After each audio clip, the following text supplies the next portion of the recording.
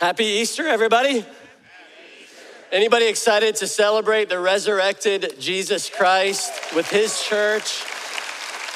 So grateful. We've been so looking forward to doing this with you guys, and we're glad you're here. I want to welcome you. My name is Josh Surratt. I serve as a lead pastor here at the church, and want to welcome those of us in the room, those of you who are at one of our campuses. We're so grateful for our extended Seacoast family all around South Carolina, Nashville, North Carolina, and we also love our people who are joining us online. And hey, if you're online, tell us where you're watching from in the chat. We'd love to connect with you guys. Hey, before I jump into the message, I do want to honor my mom and dad. You know, today, Easter Sunday, is our 35th anniversary as a church, which is so exciting for us.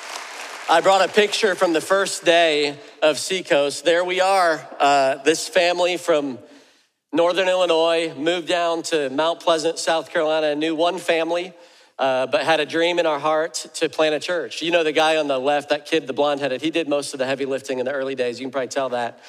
But that's me, my siblings, my parents, and they came with just a dream. And 35 years later, God continues to do more than we could ask or imagine. And what's cool about it is we're preaching the same message today that we did on that first day. We're preaching the risen Christ. That's the motivation for us. That's why we're here. And it has the power to change our lives. And I can't wait to see maybe some of us connect those dots for what does this whole resurrection thing have to do with my life today? How many of you have ever lost something that was important to you? Anybody ever lose something? I'm not just talking about like our family Easter egg hunts. We do a golden egg, which has money in it. And so there's 14 cousins. And sometimes you get to the end of the family Easter egg hunt and nobody has found the golden egg. And then it's like the intensity goes up and everybody's looking for it. And it's like $5. It's not going to change anybody's life. Well, 7-year-old's life, it might change. But I'm talking about like something that was really important to you. I've lost phones over the years. I've lost keys that mattered, that kind of caused some stress in my life. One time I lost my 7-year-old daughter. It was a bad day in a department store, actually.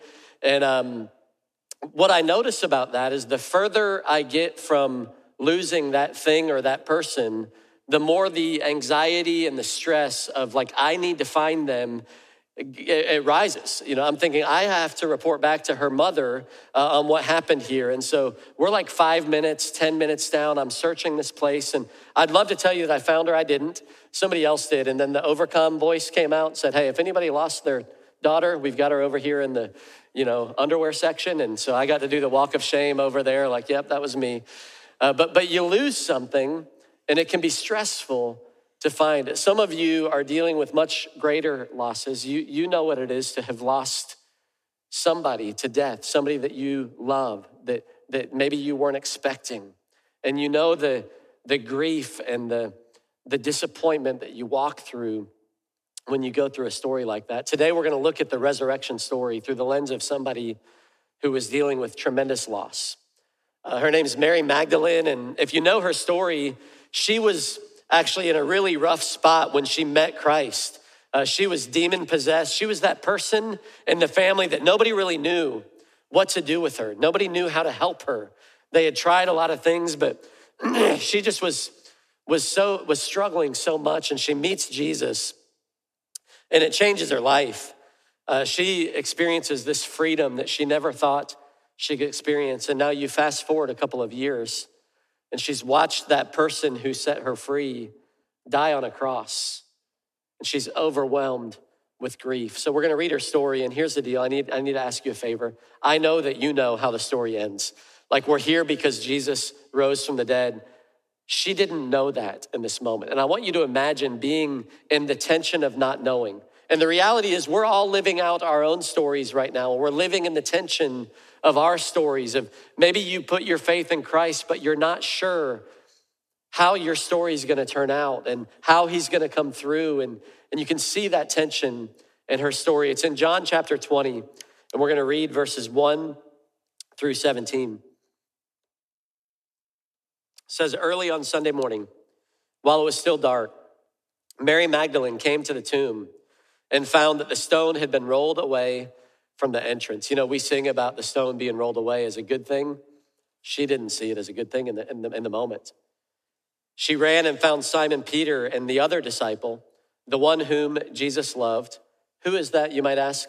That's the guy that wrote the book. That's John. He likes to highlight the fact that he was Jesus's favorite. But she comes and she says, hey, they've taken the Lord's body out of the tomb and we don't know where they've put him. This wasn't a good thing for her. Peter, the other disciple, started out for the tomb, and again, because he wrote the book, he wanted all of us to know in verse 4 that they were both running, but the other disciple outran Peter and reached the tomb first. If you've ever had a brother that you were faster than, like I was, you need people to know that. And he wanted us to know. They stopped and looked in and saw the linen wrappings lying there, but he didn't go in. I'm gonna skip a couple verses that I'm gonna come back to in a few minutes. But Mary was standing outside the tomb crying. And as she wept, she stooped and looked in. She saw two white-robed angels, one sitting at the head and the other at the foot of the place where the body of Jesus had been lying. Dear woman, why are you crying? The angels asked her. Because they've taken away my Lord, she replied, and I don't know where they have put him. You hear her saying this story again. Somebody stole the body. I don't know where he is. She turned to leave and she saw someone standing there. It was Jesus, but she didn't recognize him. Dear woman, why are you crying? Jesus asked her. Who are you looking for? She thought that he was the gardener. Sir, she said, if you've taken him away, tell me where you've put him and I'll go and get him. We're 15 verses in to the resurrection story. She's been in the presence of the resurrected Christ and she still missed it. And I believe that's possible for us too. We can know the story. We can be around Jesus and miss Jesus. And it's not until verse 16 that the light bulb goes off for her. Mary, Jesus said. She turned and cried out, Rabboni, which is Hebrew for teacher. Don't cling to me, Jesus said, for I haven't yet ascended to the Father, but go and find my brothers and tell them I'm ascending to my Father and your Father, to my God and your God. And Mary Magdalene found the disciples and she told them, I've seen the Lord. She gave them his message. And so we encounter her and we see her encountering the resurrection. And at the end of the story, she becomes the first person to proclaim the risen Christ. And she's in this place of mission, but she didn't get there automatically. It took her a while in her search for Jesus. And you have to know that her job as one of the women who were close to him was to find his body and to put the appropriate spices to prepare his body for burial. They couldn't do it on Saturday because it was the Sabbath. And so she was coming early Sunday and she had a mission. She had an assignment and it was to find Jesus. And there were some things that kept her from being able to see Jesus and understand what was going on. And I believe that for many of us, we're on our own journey to find Jesus. Maybe you have been around Jesus for a long time. Maybe you've been a part of the church for a long time, but you've struggled to really know Jesus, to find him, to connect the dots to what does this mean to me? Maybe you have never heard about Jesus, but you're here on Easter Sunday and there's some kind of search going on in your own life to find him. And I believe the same things that blinded Mary can oftentimes blind us from being able to see Jesus. So in our search for Jesus, some will be confused by the Jesus that we're looking for. You know, that was true of Mary. She was confused. It's easy in hindsight to be like Mary. Like, how many clues did you need? There was a stone rolled away. There were grave clothes on the ground. There are literal angels that showed up to you. Jesus himself showed up to you. Why didn't you see it? But if you put yourself in her shoes, it was all so confusing. Jesus had even predicted that this was going to happen. He told them, I'm going to die. I'm going to raise again on the third day. But she was confused about what was going on. And part of what made it confusing for her is that she was looking for a dead Jesus and she wasn't going to find a dead Jesus. I think sometimes we get confused because we're looking for a dead religion. We're looking for a set of rules or rituals that we go through. And that's not what the empty tomb gave us. It gave us a risen, live Christ. And so some of us get confused It can be that there are conflicting versions of the truth. Has anybody else noticed in our culture today, it can be hard to figure out what's true? You can watch different news sources tell the same story with very different versions of the truth of what happened. And I know for me, I was hoping that like with the onset of AI, we've got this new artificial intelligence that we'd be able to maybe have a better like ground zero for finding truth. And so have any of you messed around with AI or looked at Chat GTP? Okay, GPT, I think it is. I decided to test it. And so I asked Chat GPT to tell me a little something about Pastor Josh Surratt.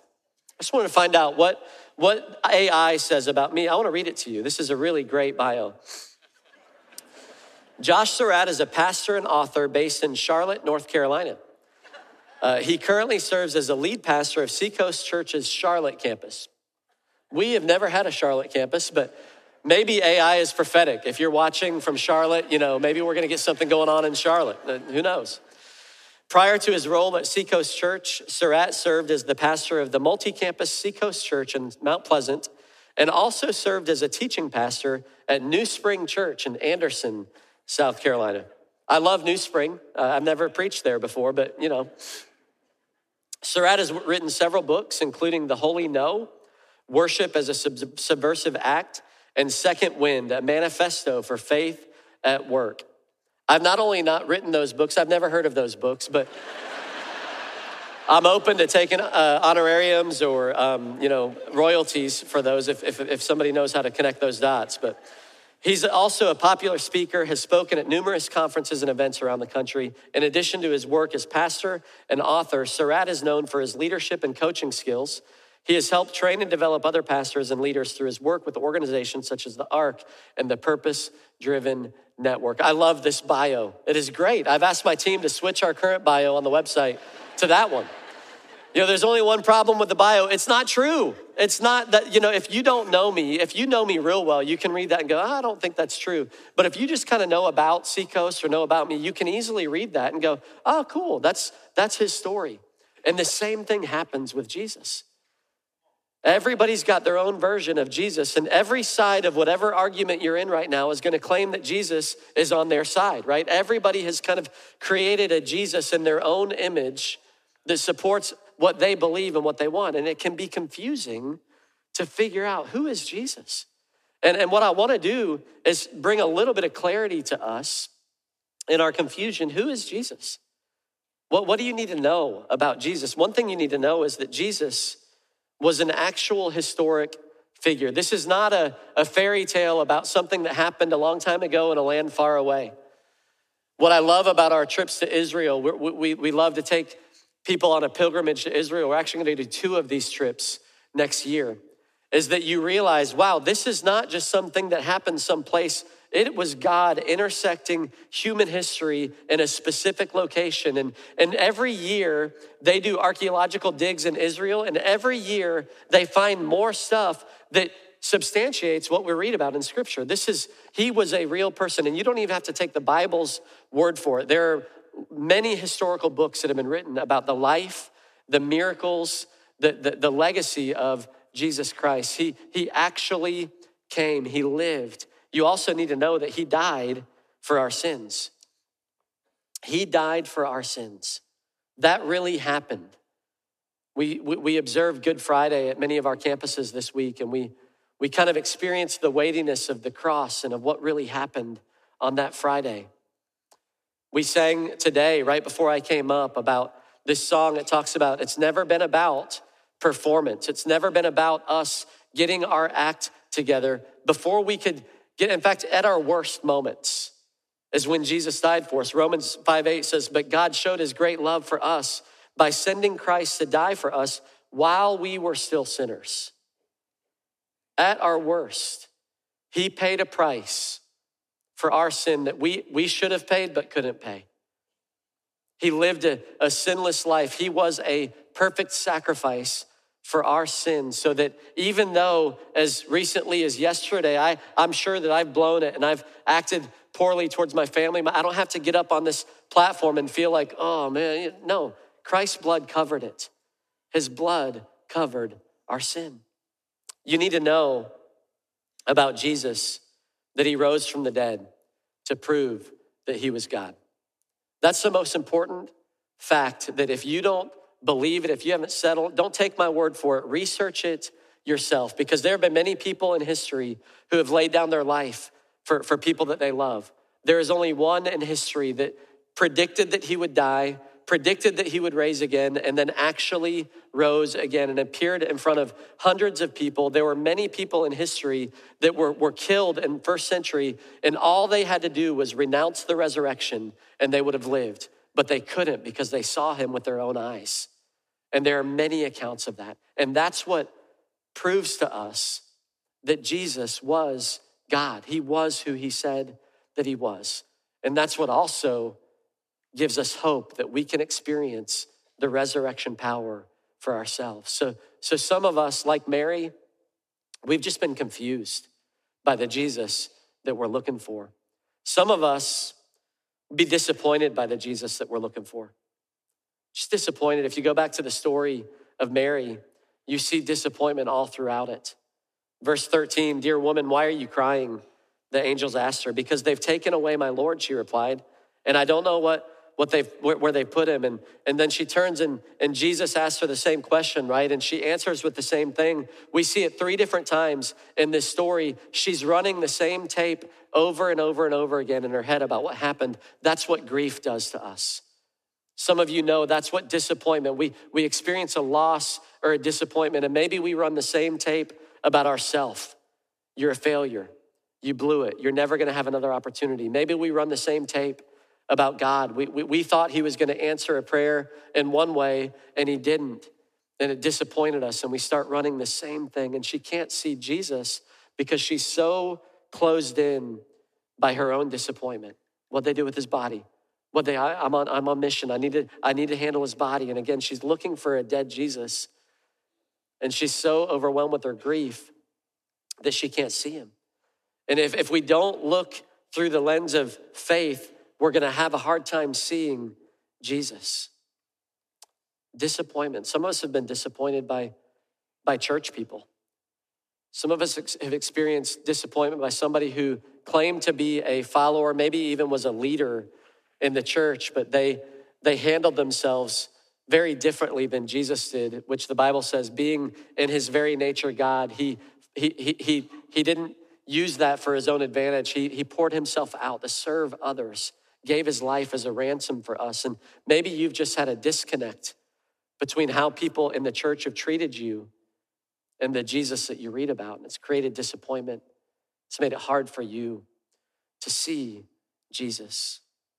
Maybe you can relate to Mary's disappointment. Maybe you can relate to her confusion. But the good news is that some will be changed by the Jesus who is looking for them. See, that's the moment where this story changes. The first 15 verses, Mary's trying to find Jesus when the whole time Jesus had been pursuing her. And her disappointment and her confusion was not too much for the risen Christ to break through. And the moment that everything changed for Mary is verse 16, when the risen Christ says her name. "Mary," Jesus said. And at that moment, she turns. It's like the veil is removed from her eyes and she sees him. "Rabboni, oh my gosh." And her life is now forever changed because Jesus said her name. You know what it feels like to have your name called, don't you? I mean, sometimes we want to have our name called. I was at the DMV with my son this week. He got his permit, so pray for us. But you want to hear your name called at the DMV, and it feels like it's never going to happen, right?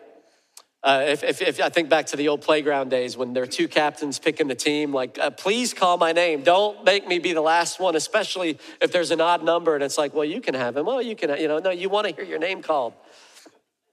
There are other times you don't want to hear your name called.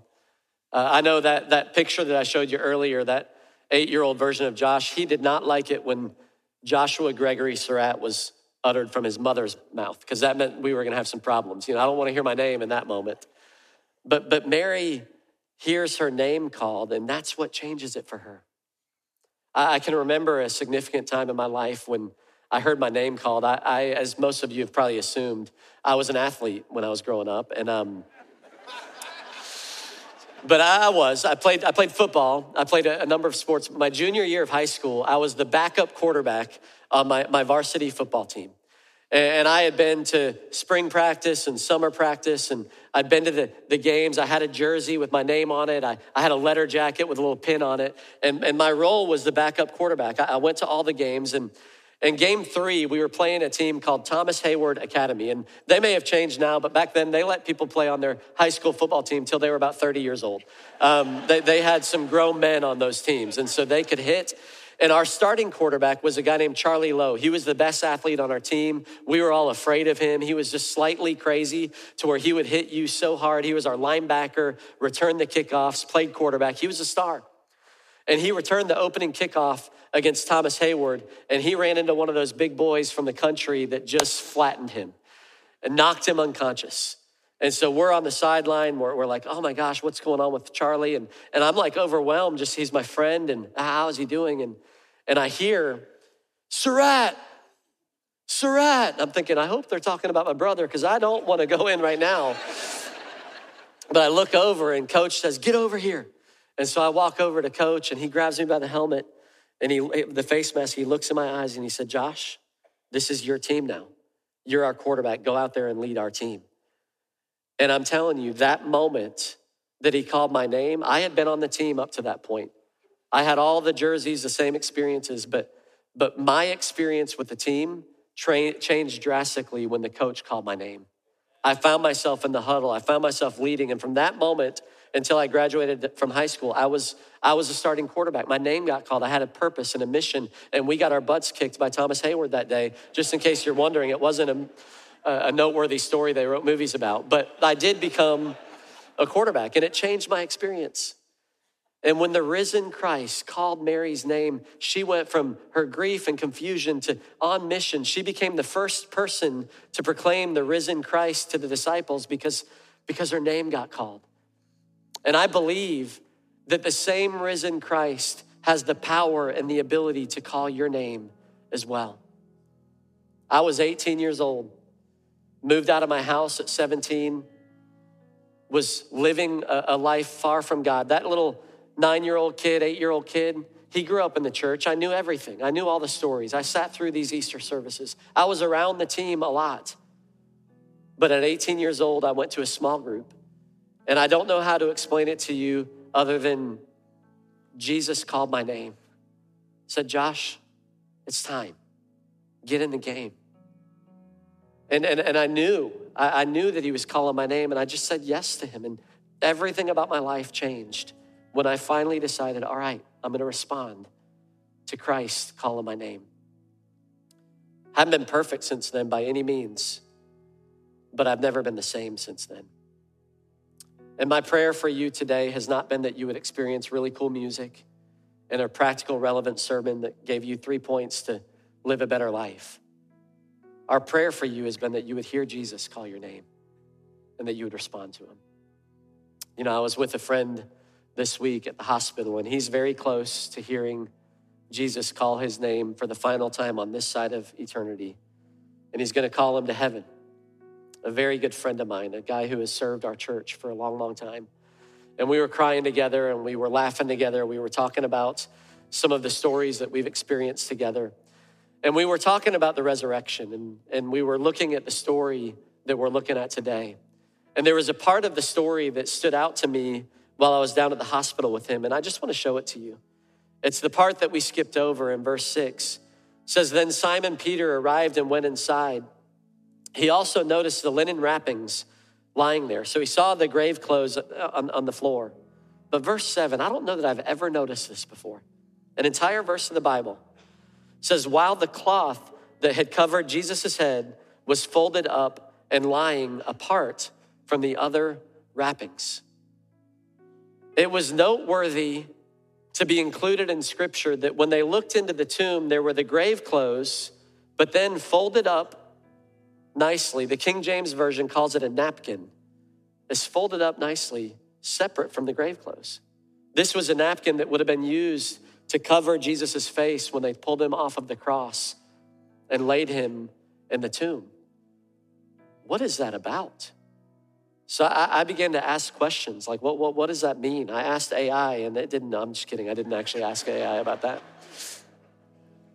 Theologians don't really know. I mean, some people wonder if maybe it was a sign that there weren't people that robbed the grave. You know, they wouldn't have folded this thing up and left it like that. Maybe it was a symbolic of the separation, of Jesus's body from his spirit. Maybe he had a Jewish mother and he knew he had to make his bed when he got out of that thing because she was going to come find it. I don't know. I really don't know. But as I was talking to my buddy, and I had this thought that occurred to me, and I'm not arguing that this is a theological thought, but it's a practical thought for us today.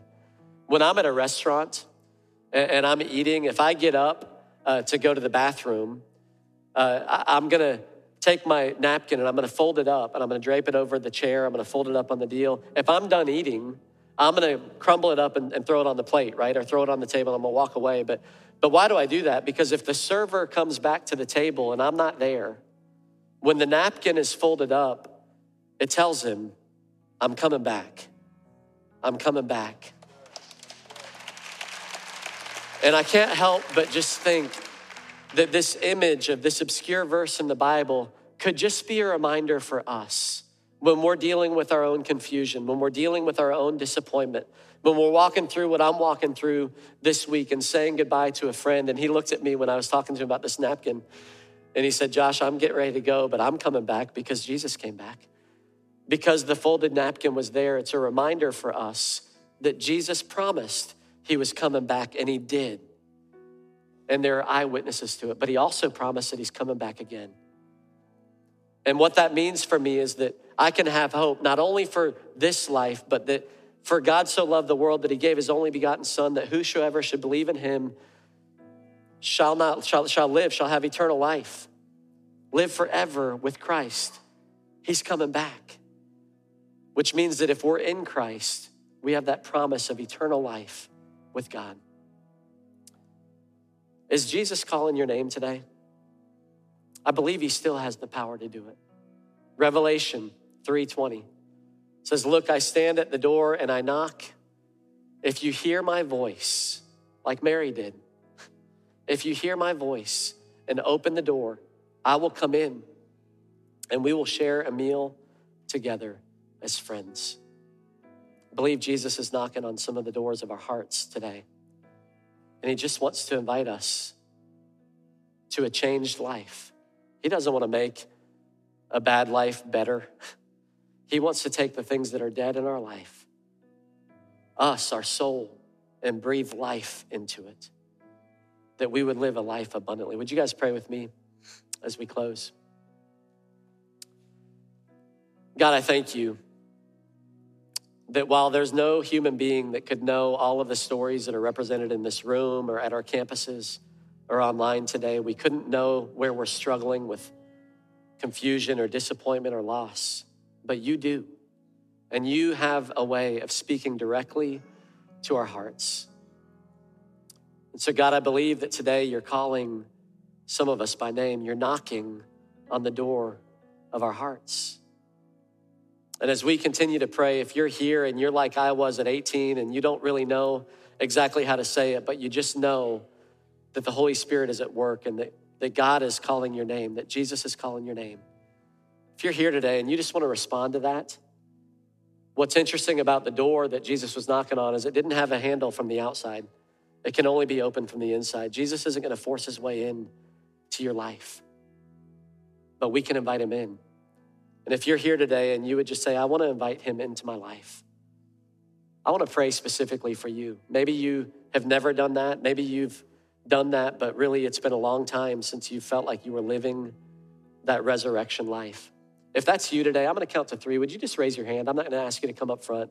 I just want to pray for you here and at our campuses. So 1, 2, 3. If you just want me to pray for you, just raise your hand. Okay, awesome. Yeah. Praise God. Absolutely. Lord, we give you our life today. Lord, we're asking you to come in. Lord, to walk with us, to work with us, to show us how to live this powerful resurrection life. God, we know that you came and you died for our sins on a cross. We know that you paid a price that we should have but couldn't pay on our own. We believe that you rose from the dead. We want to experience your power, your life, your grace for our sin. God, I pray for all of us that are here today and whatever we're walking through, Lord, some of us today, we need your peace. Some of us need your comfort, God. Some of us need your boldness. Some of us need your forgiveness. You know exactly what we need. Would you speak to us today? Would you inhabit the praises of your people? Would you move in a powerful way in our lives? Lord, we love you. We thank you that you rose from the dead. We honor you today. In Jesus' name, amen.